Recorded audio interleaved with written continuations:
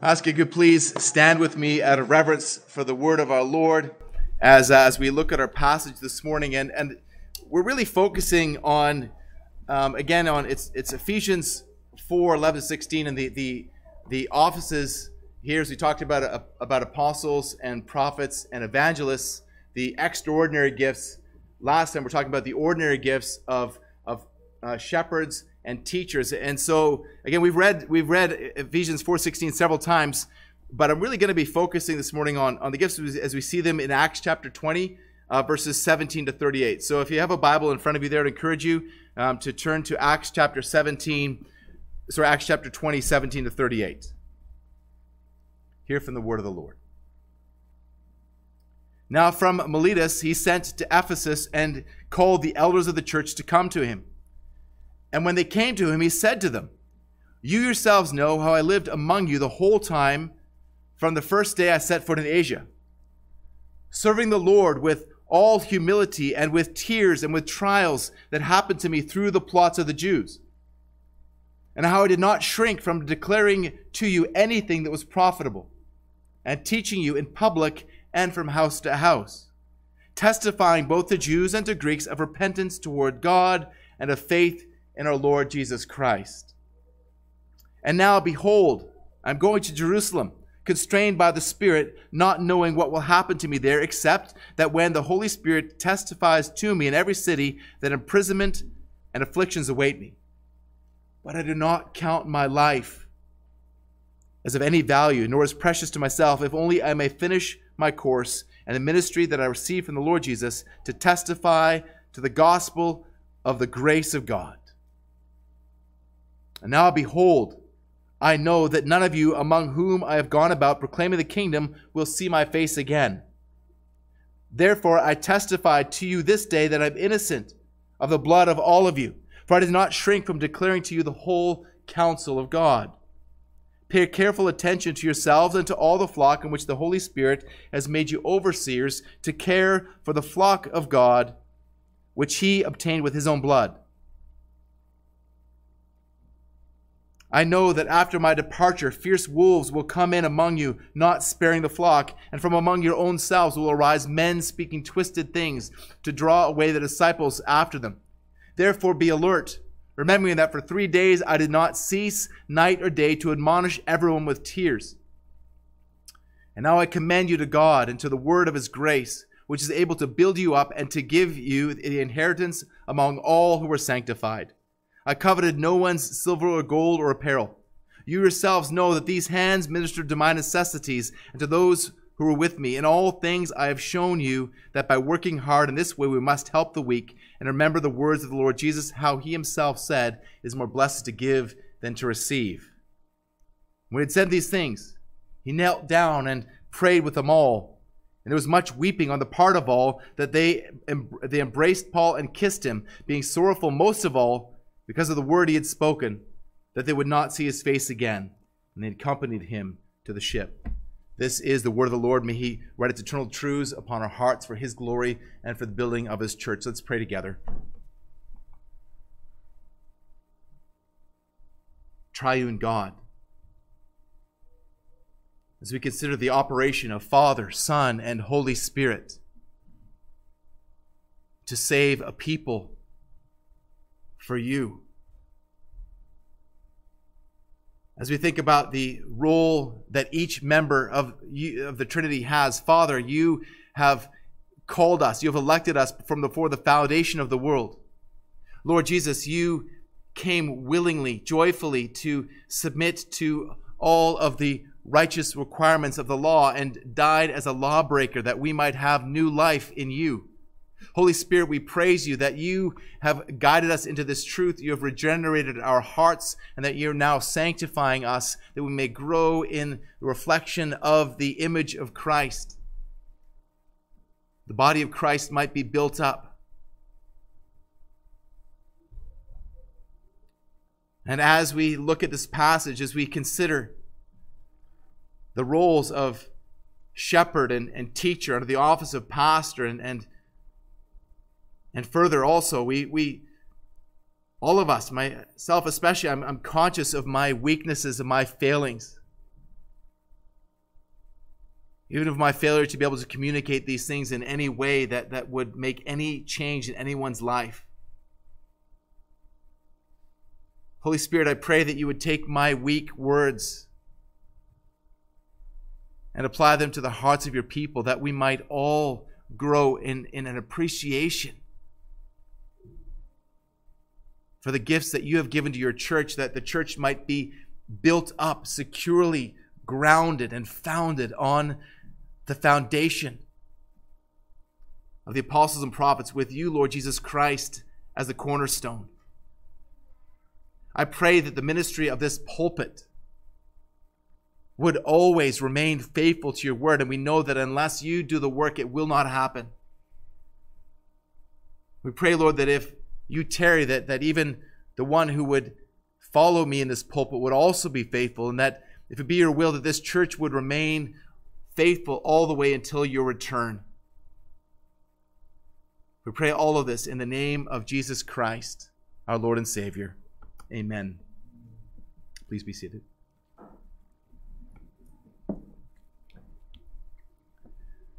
I wouldn't exactly call myself a home handyman, but there are some things that I am able to do around the house without breaking them.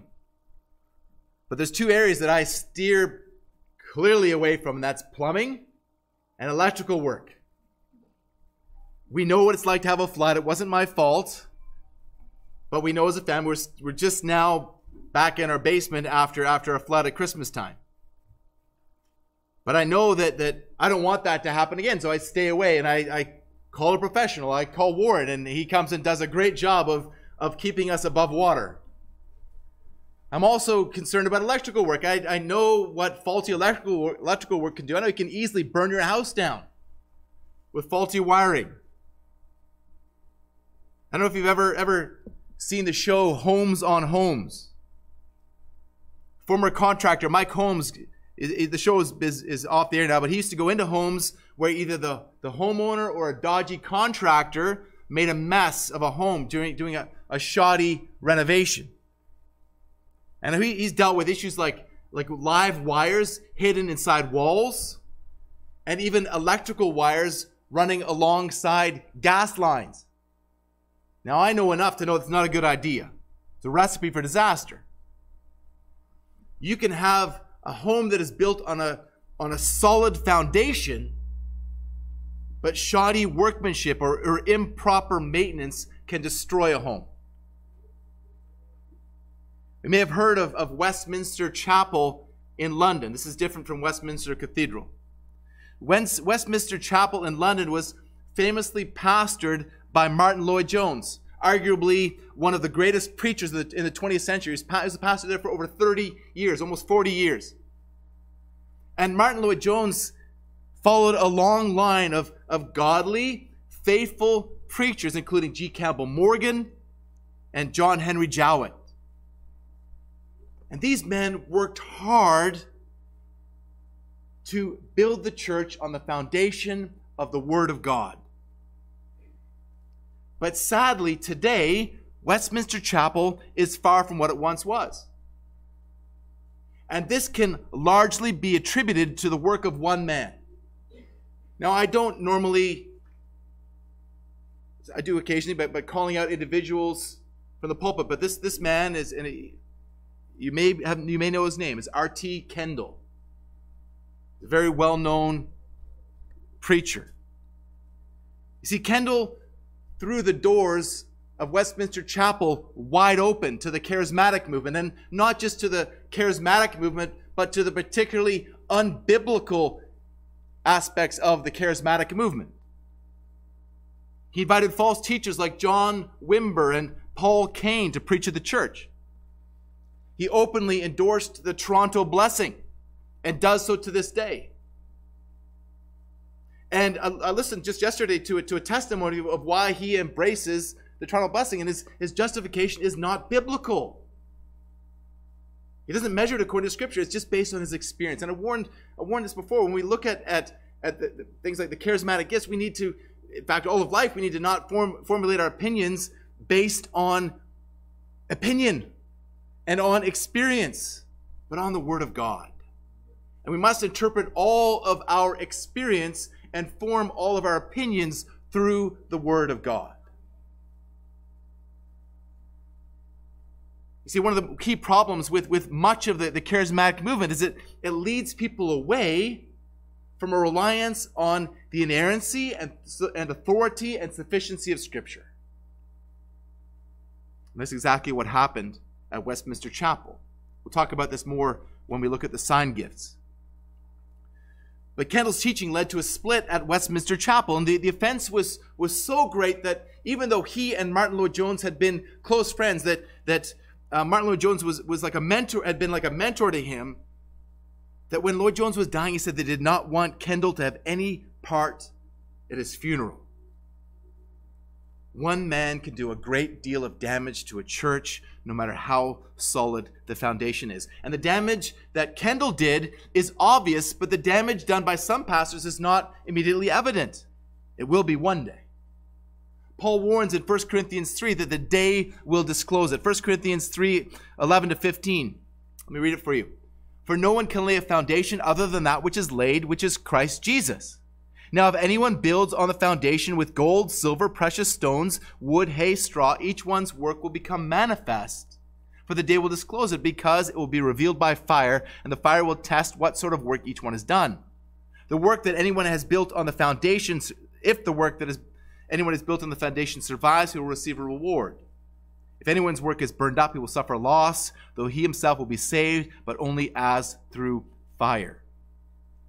And so with his focus on the charismatic gifts, Kendall was trying to build the church on wood, hay, and stubble.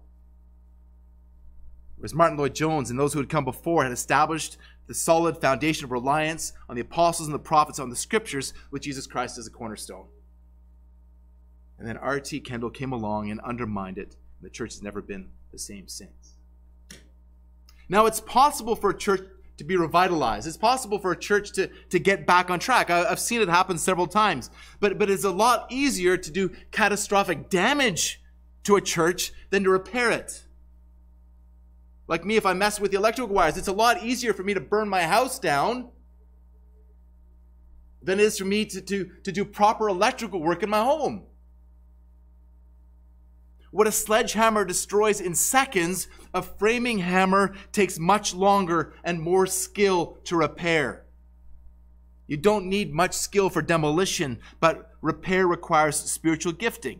Church revitalization takes a lot of sweat and tears, but it always starts with a return to the Word of God. Now, the Lord may revitalize Westminster Chapel. I pray that He does. And if He doesn't, it will be tragic. But we need to acknowledge the fact that local churches come and go. Just think of the 7 churches in the letters to the churches in Revelation. Not one of those 7 churches exists anymore. Even the ones that were more solid. Local churches come and go, but only the universal church will remain. Local churches go as their shepherds and their teachers go.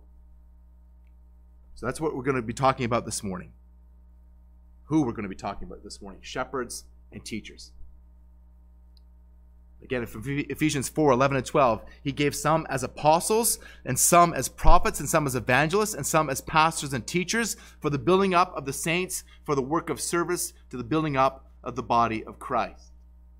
So last time we focused on the foundational offices of apostles and prophets and evangelists that Christ gave to the church in its foundation. Remember, we talked about how apostles, capital A apostles, and capital P prophets, capital E evangelists, were given a special role on the foundation of the church, for the establishment of the church. And I believe that men can still operate in some of those gifts, but those offices, as they existed in the book of Acts, no longer continue.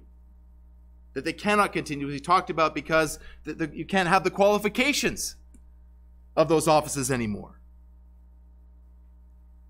So these offices of apostle and prophet and evangelist are described as extraordinary offices, and that they do not continue.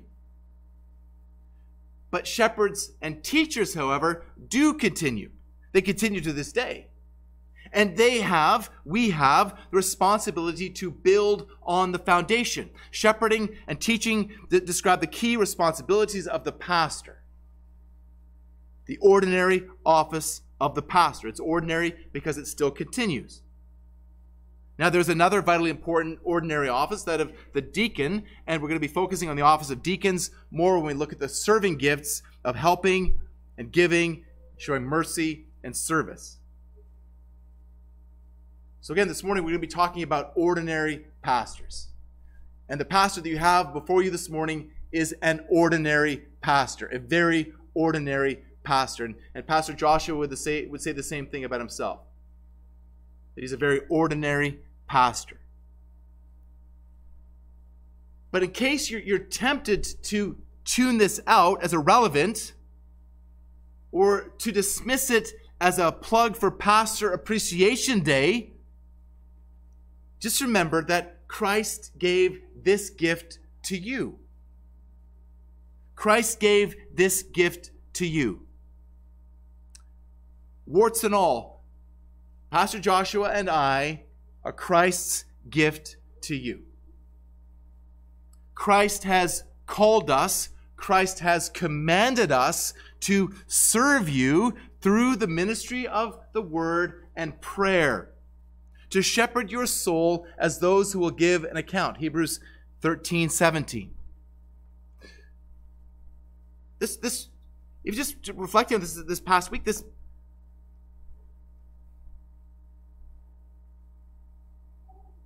really blows me away.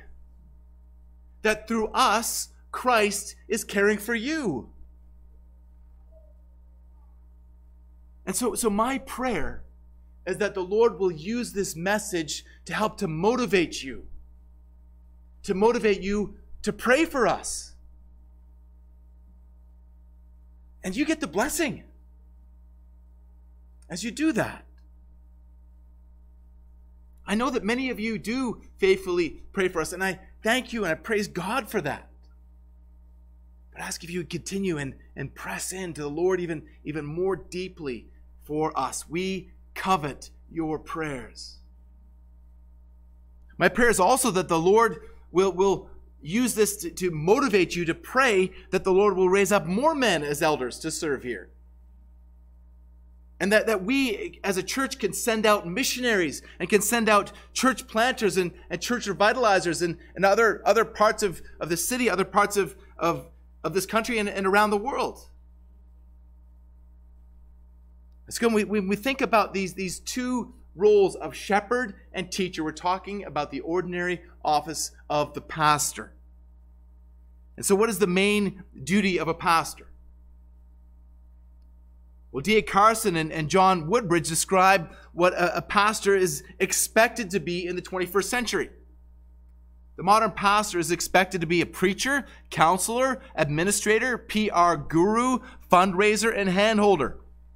Depending on the size of the church he serves, he may also have to be an expert on youth, something of an accountant, a janitor, evangelist, small groups expert, an excellent chair of committees, a team player, and a transparent leader.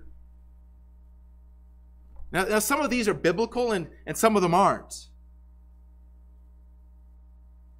And I realize that I fall short on all of them. But Paul has enumerated the two most important duties for pastors in Ephesians 4:11, shepherding and teaching. Shepherding and teaching.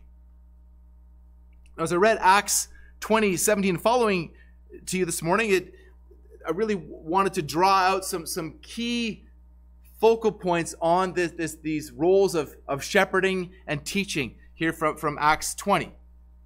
Now, this is not going to be a detailed exposition of this passage. That can wait until we get there in our studies of Acts, Lord willing, in the next few weeks. So I just want to pick up on a couple of key points from this passage, or a few key points from this passage as it applies to our studies of the spiritual gifts of shepherds and teachers. Now, when we look at the book of Acts, we need to remember that it's a narrative. Okay, and as a narrative, not all of it is prescriptive. Not all of it is a direct command. This is a description of what took place. Now, in order to determine and to establish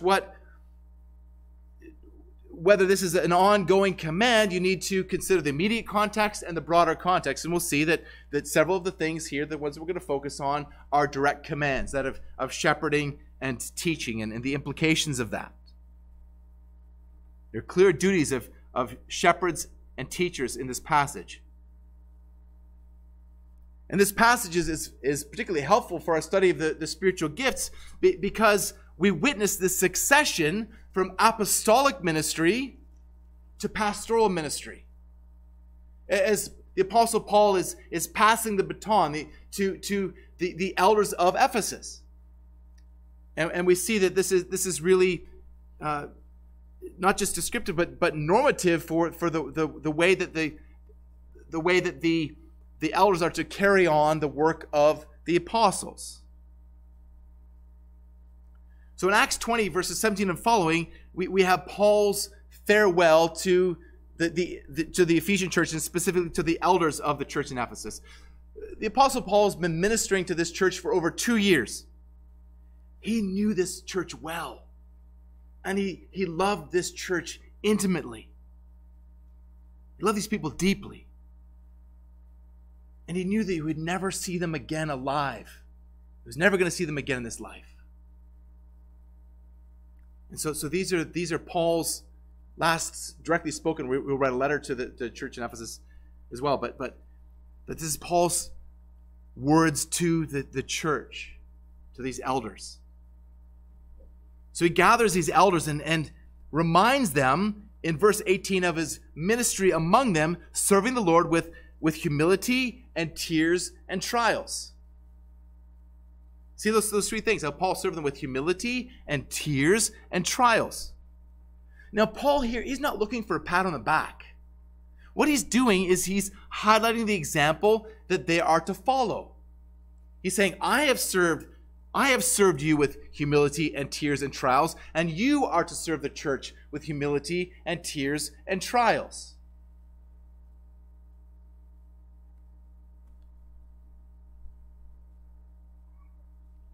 I've shed tears for this church.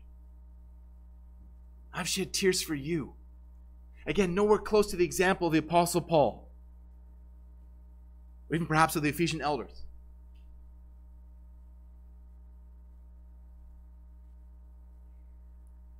I hope I've served with humility. I'm sure that there's many times that I haven't. I trust that the trials that I have experienced, that we've experienced as a family, have also ministered to you as we've offered you the comfort that we have received from God in our trials. And these are key ways that we serve, that we shepherd the flock. Again, this is exemplary. This is what we're to do. This is what I want you to pray for us.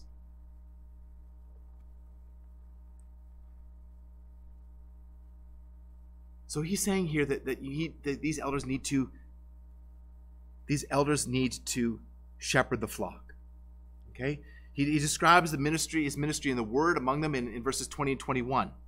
And ministry in the word is the primary role and responsibility of a pastor. And not just of apostles, but of pastors. And you can't really separate shepherding from teaching, because you can't shepherd without teaching, you can't teach without shepherding. But there's some specific focus in although there's great overlap, there's some specific focus in each command, and we'll see that as we go along.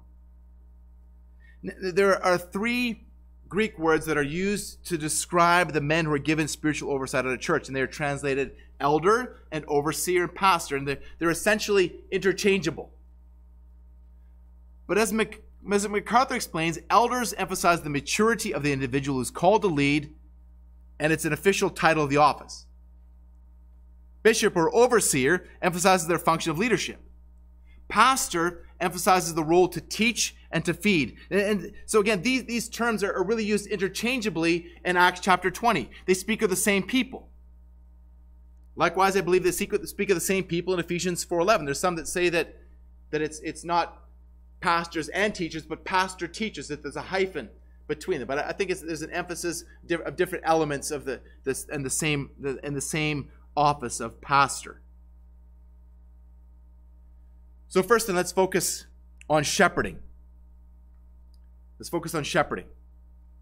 Here I'm going to focus mainly on Acts 20:28. Let me just read it for us again. Pay careful attention to yourselves and to all the flock in which the Holy Spirit has made you overseers to care for the church of God, which he obtained with his own blood. Now this term here, flock, is meant to remind you of shepherds. And this pay careful attention is to make you think of the shepherd's care for the flock. So he says, first of all, again, pay careful attention to yourselves and to all the flock. And so first of all, notice, he says, keep a close watch on yourselves. You can't care for others spiritually if you're not caring for yourself spiritually. And I'm not talking about going to a spa. I'm talking about caring yourself by practicing regular spiritual discipline to make sure that you are walking in obedience to the Word of God. And only then will you be able to shepherd others.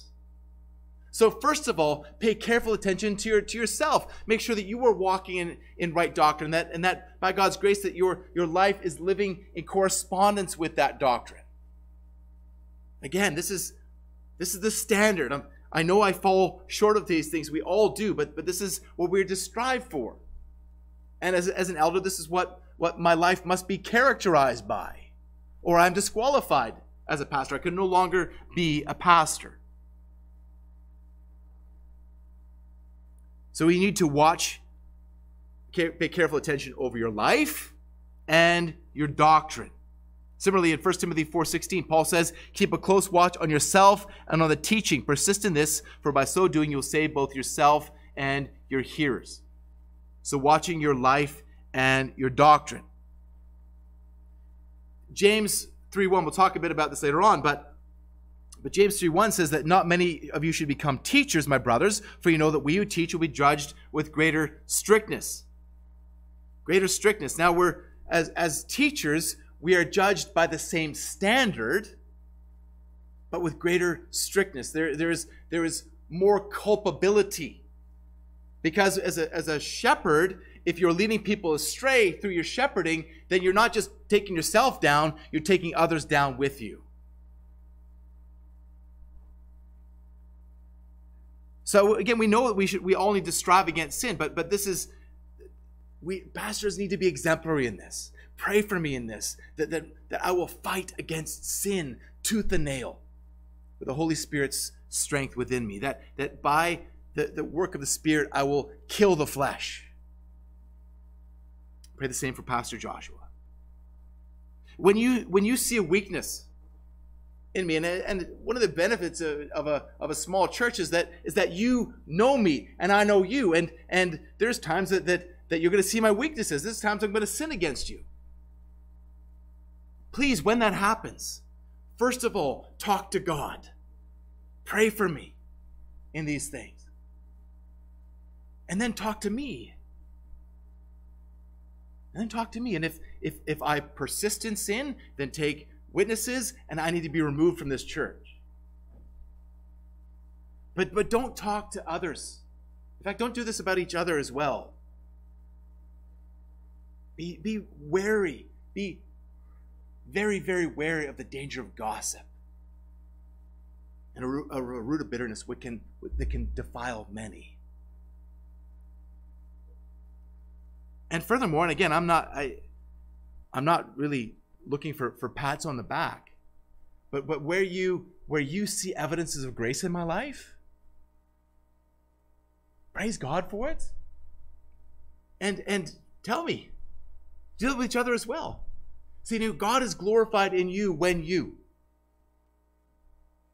and that way it's God gets the glory because I know it's Him, it's not me. And do that for each other as well. Be intentional to look for evidences of grace in one another to build each other up. But you know what encourages me even more than when you encourage me for the growth that you see? It's when you encourage me with your growth.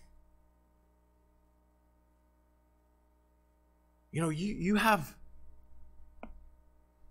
speaking very frankly here, you have a lot of ability to encourage and to discourage a pastor. Now, you please don't ever do this primarily because of me. I'm so far down the list. Do this because of God and your own walk and your own witness. But you have a great ability to encourage me as you grow in the knowledge of God and in sound doctrine and walking out that doctrine. That stuff for me as a pastor, that's why I'm a pastor. When you walk in this way, you're like the wind in my sails. But at the same time, to the extent that you don't do this, when people hold on to heterodoxy, to false teaching, when they get distracted, when they walk in unrepentant sin,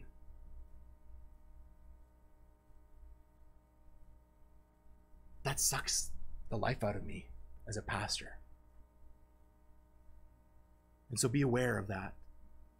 Hebrews 13:17 says, I'm not trying to be self-serving here. This is the word of God. Obey your leaders and submit to them, for they're keeping watch over your souls as those who will have to give an account. I will give an account for your soul before God. Let them do this with joy and not with groaning, for that would be of no advantage to you. As I said, there's some self-serving in this, as well as you pray for me and as you, in the way that you live your life, encourage me. It helps me to be a better pastor. Now, by God's grace and His providence, I grow through your failings too. As I learn patience and humility. But this is, please consider this in your own life. As shepherds, we are to shepherd all the flock. All the flock. This is not a flock of seagulls. It's a flock of sheep. It's a flock of sheep. In John 21:15-17, I know Jesus is speaking to the apostle, Jesus is speaking to the apostle John, but he says 3 times, he says, feed my lambs, feed my sheep, feed my sheep. These sheep are Christ's. They're His sheep. You are His sheep. You're not my sheep. You belong to Him. And I am commanded to shepherd you. Now we talk with the kids about sheep, and they're easily lost. They're easily led astray. And apparently sheep can't smell water. So they depend, like many animals can smell water, but sheep can't. So they depend on shepherds to actually guide them to clean water. Sheep get dirty. Everything sticks to them. Sticks, mud, even worse. They need the shepherd to care for them. Sheep, instead of running away from trouble, they huddle together. They're like, and the wolf is like, oh, this is a smorgasbord. They can't defend themselves. John MacArthur asked whether the Lord just made sheep to make a spiritual point. And again, I put myself in that category as well. We're all sheep. And here the pastor, the shepherd, is told to care for all the flock. Now there are some sheep that will take up the majority of your time. When I was a teacher, we had a class full of kids, and this is a rough average, but see about 20% of the students would take 80% of my time. But 20% would take 80% of my attention. Just the way it is. Whether it's behavior issues or whether you're just trying to keep Billy from attacking Davy with a stapler, or kids who really struggle with learning issues, and that's as a teacher, as a school teacher, that really, I really didn't mind when a student was struggling but eager to learn. I was happy to do that. There's also students that just slip through the cracks. if you're not vigilant. And it's the same in churches. There are some people who are more demanding of time. There's some people that go through life traveling from one crisis to the next, and hey, that's job security for me. And I count it a privilege to walk with people through crisis, to sit down and cry with people, and to share God's word with people, and to pray with people.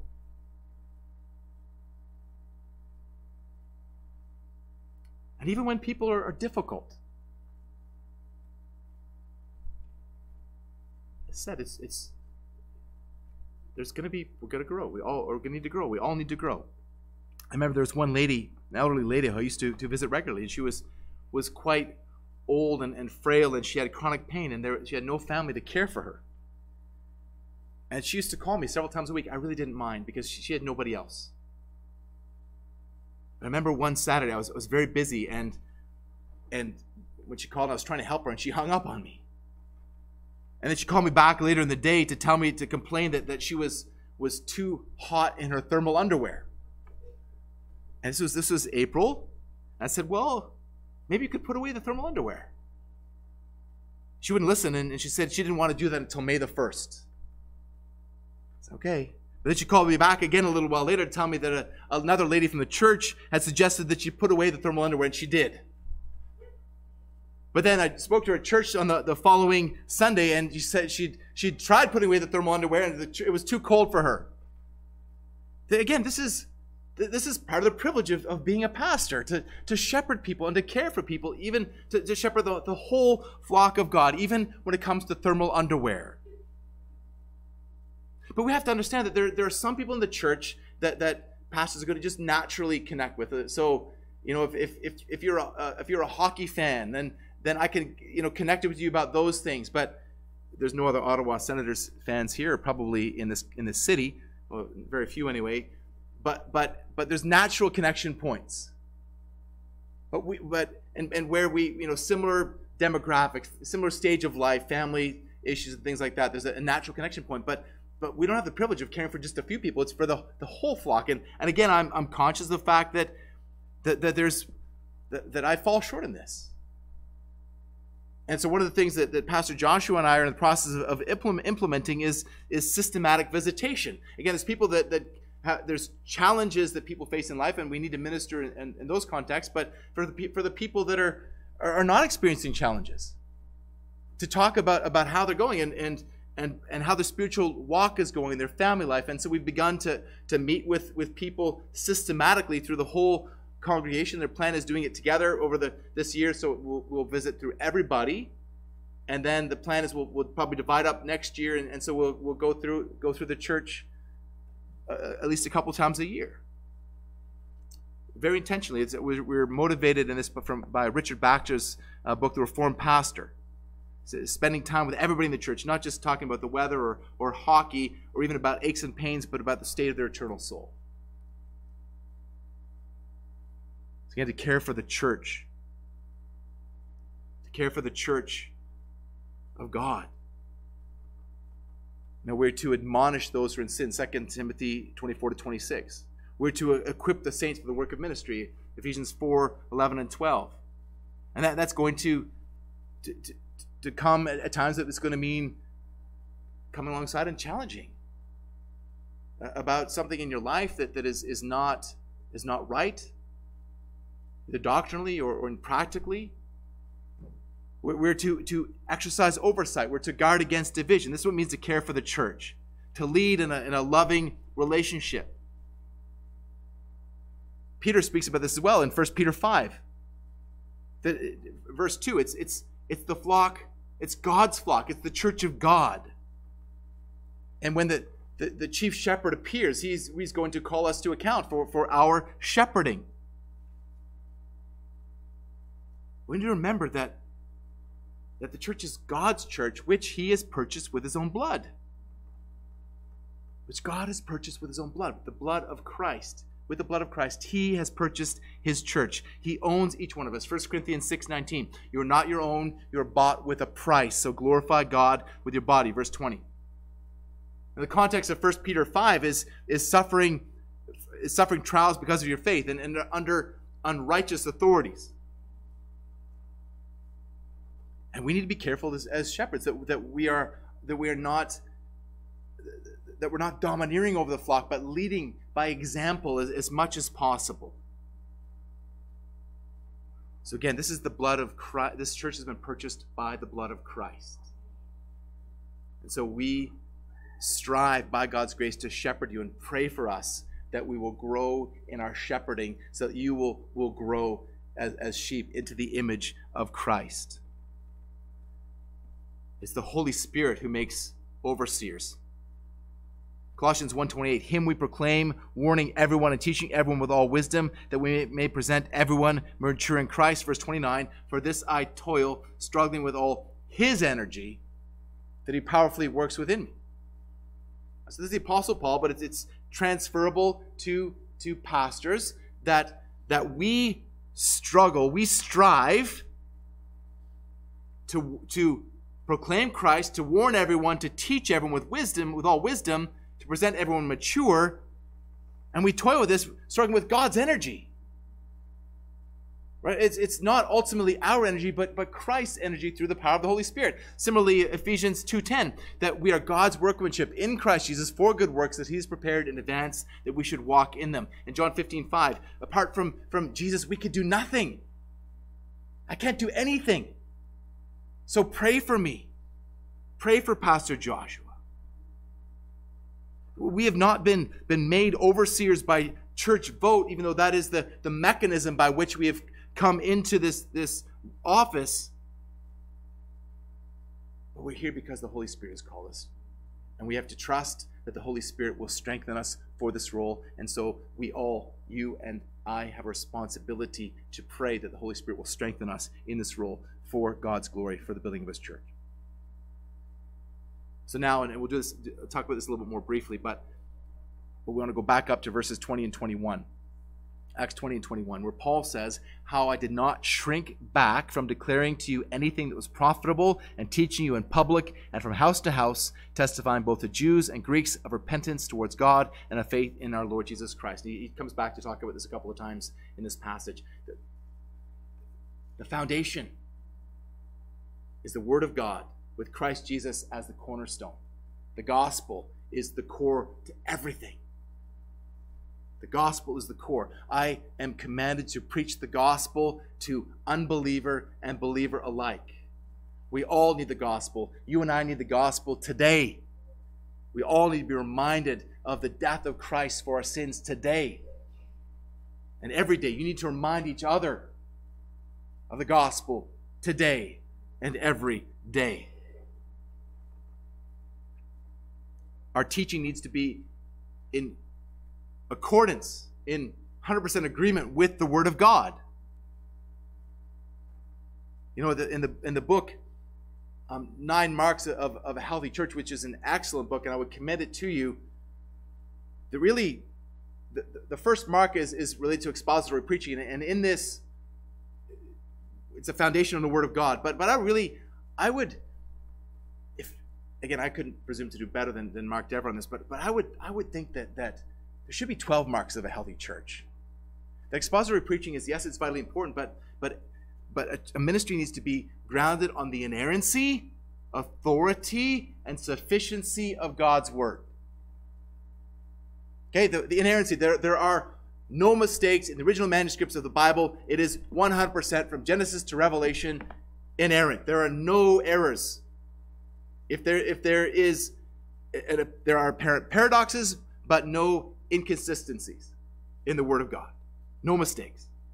And likewise, the authority for everything in life and godliness, the Word of God is our authority, our only authority. The church is not our authority. The Scriptures are our authority. Our own opinions are not the authority. The Scriptures are the authority. And similarly, sufficiency. We don't need to add to the Word of God. Everything that we need for life and godliness is given to us in the Word of God by direct command or by application. And I think these should be 3 marks, in my opinion. John Owen declared that the first and principal duty of a pastor is to feed the flock by the diligent preaching of the word. And he is no pastor who doth not feed his flock. If I do not feed you from the word of God, both from the pulpit and individually from house to house, I am not a shepherd. Pray for me that I will stand firm in the word of God and that I will teach you in the word of God. Pray that God will raise up more men to be elders in this church who will walk in the same path. A teacher is one who explains the scriptures and then applies the scriptures to people's lives. It's the central and vital ministry of the church. It's the reason we're here today. And once again, not all who teach hold the office of a teacher. Okay, there are others who teach in the church who are not formally pastors. Many of us perform a teaching role in the church, but we can't all to be said to hold that office. Anthony Thistleton does a good job of distinguishing between the role of a prophet and that of a teacher. And again, we talked about the prophets that was for the foundation of the church. But now the pastors continue in following their footsteps by teaching the word of God. He says prophets perform speech acts of announcement, proclamation, judgment, challenge, comfort, support, or encouragement, whereas teachers perform speech acts of transmission, communicative explanation, interpretation of texts, establishment of creeds, exposition of meaning and implication, and more cognitive, less temporally applied communicative acts. So what he's saying here is that there was an authoritative sense in which the prophets acted and in which teachers do not act.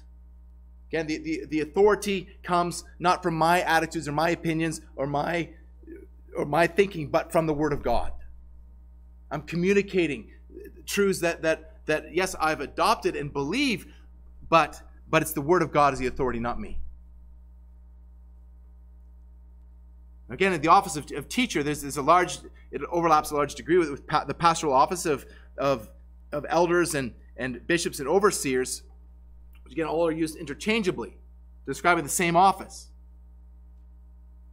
We need to acknowledge that all pastors must be teachers. There's a requirement and a qualification for an elder to be able to teach, but not all teachers are pastors. Right? So men who are not necessarily pastors can lead small groups and Bible studies and Sunday school. Women can teach other women and children.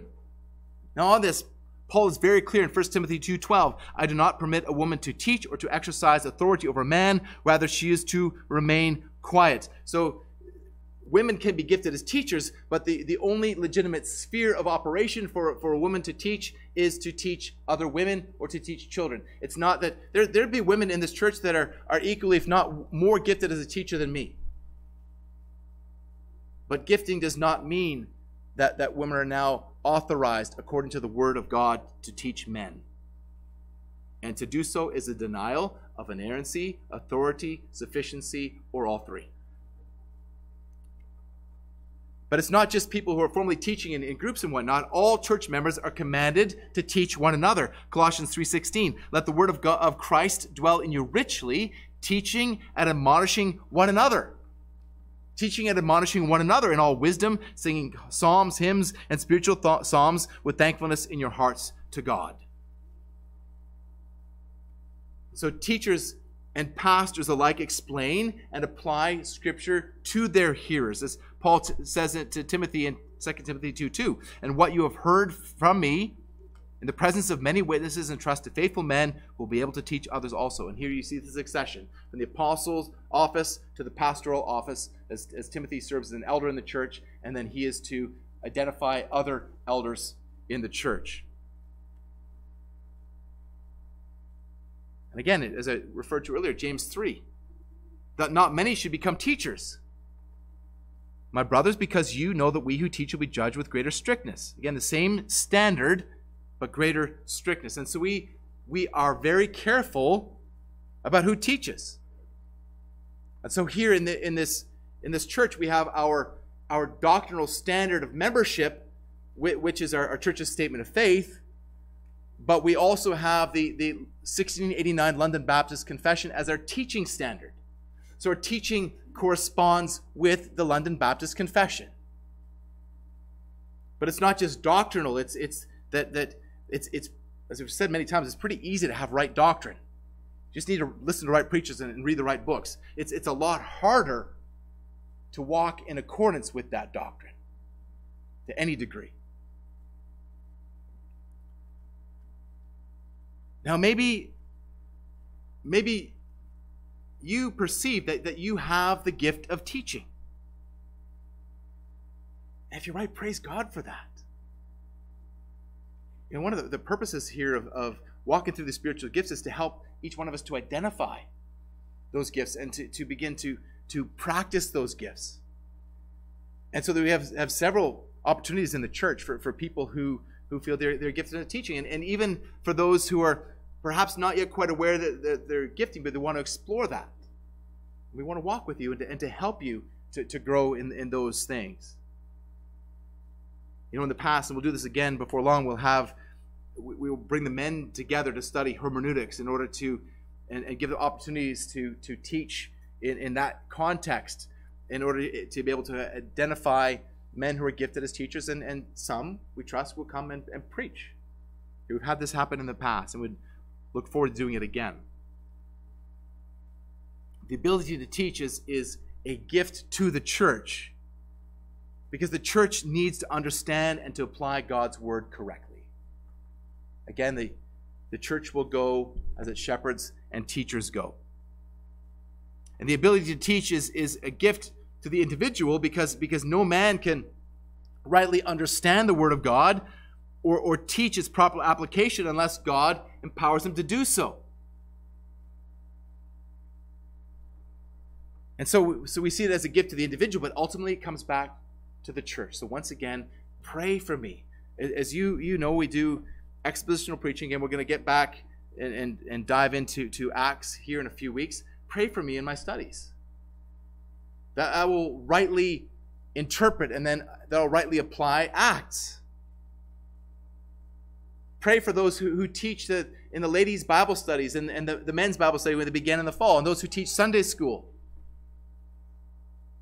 Those who lead in the care groups, pray for them. And pray for all of us is that we will submit to the teaching of God's word as it corresponds with the word of God. Pray that the Holy Spirit will empower the teachers and empower us to bear fruit in keeping with the word of God. As I close, I just want to share a brief excerpt from D.A. Carson, from D.A. Carson's biography of his dad. He pastored in the eastern townships of Quebec. The book is called Memoirs of an Ordinary Pastor. Let me just read. This is the close of the book. So D.A. Carson speaking of his dad. Tom Carson never rose very far in denominational structures, but hundreds of people in the Outaouais and beyond testified to how much he loved them. He never wrote a book, but he loved the book. He was never wealthy or powerful, but he kept growing as a Christian. Yesterday's grace was never enough. He was not a far-sighted visionary, but he looked forward to eternity. He was not a gifted administrator, but there's no text that says, "By this shall all men know that you are my disciples," if you're good administrators. I'm thankful for that. His journals have many, many entries bathed in tears of contrition, but his children and grandchildren remember his laughter. Only rarely did he break through his pattern of reserve and speak deeply and intimately with his children, but he modeled Christian virtues for them. He preferred to avoid controversy than to stir things up. But his own commitments to historic confessionalism were unyielding, and in ethics, he was a man of principle. His own ecclesiastical circles were rather small and narrow, but his reading was correspondingly large and expansive. He was not very good at putting people down, except on his prayer lists. When he died, there were no crowds outside the hospital, no editorial comments in the papers, no announcements on television, no mention in Parliament, no attention paid by the nation. In his hospital room, there was no one by his bedside. There was only the quiet hiss of oxygen, vainly venting because he had stopped breathing and would never need it again. But on the other side, the trumpet sounded. Dad won entrance to the only throne room that matters. Not because he was a good man or great man. He was, after all, a most ordinary pastor. But because he was a forgiven man. And he heard the voice of him whom he had longed to hear, saying, "Well done, good and faithful servant. Enter into the joy of your Lord." Brothers and sisters, please pray for me to be that ordinary. And pray that the Lord will raise up more ordinary pastors in his body. Let's pray together. Almighty God, we praise you. As we think specifically, Lord Jesus, how you have given gifts to the church for the foundation of the church in the apostles, prophets, and evangelists, and for the building up of the church in shepherds and teachers. Lord Jesus, we praise you that this church, this little local church, is your church. It doesn't belong to me or to any one of us, but it belongs to you. Lord, we pray that you would help this church to be built up well in submission to you and to your holy word. Please help me. Please help Pastor Joshua to be faithful in our ministry in this body as those who will give an account. Please raise up more men to lead in the office of pastor. Please raise up more teachers. Help us to know that we all have a responsibility to teach one another from your word. Help us, Lord, as a church to be grounded and built up in your word for the glory of your name. We pray this in Christ's name. Amen.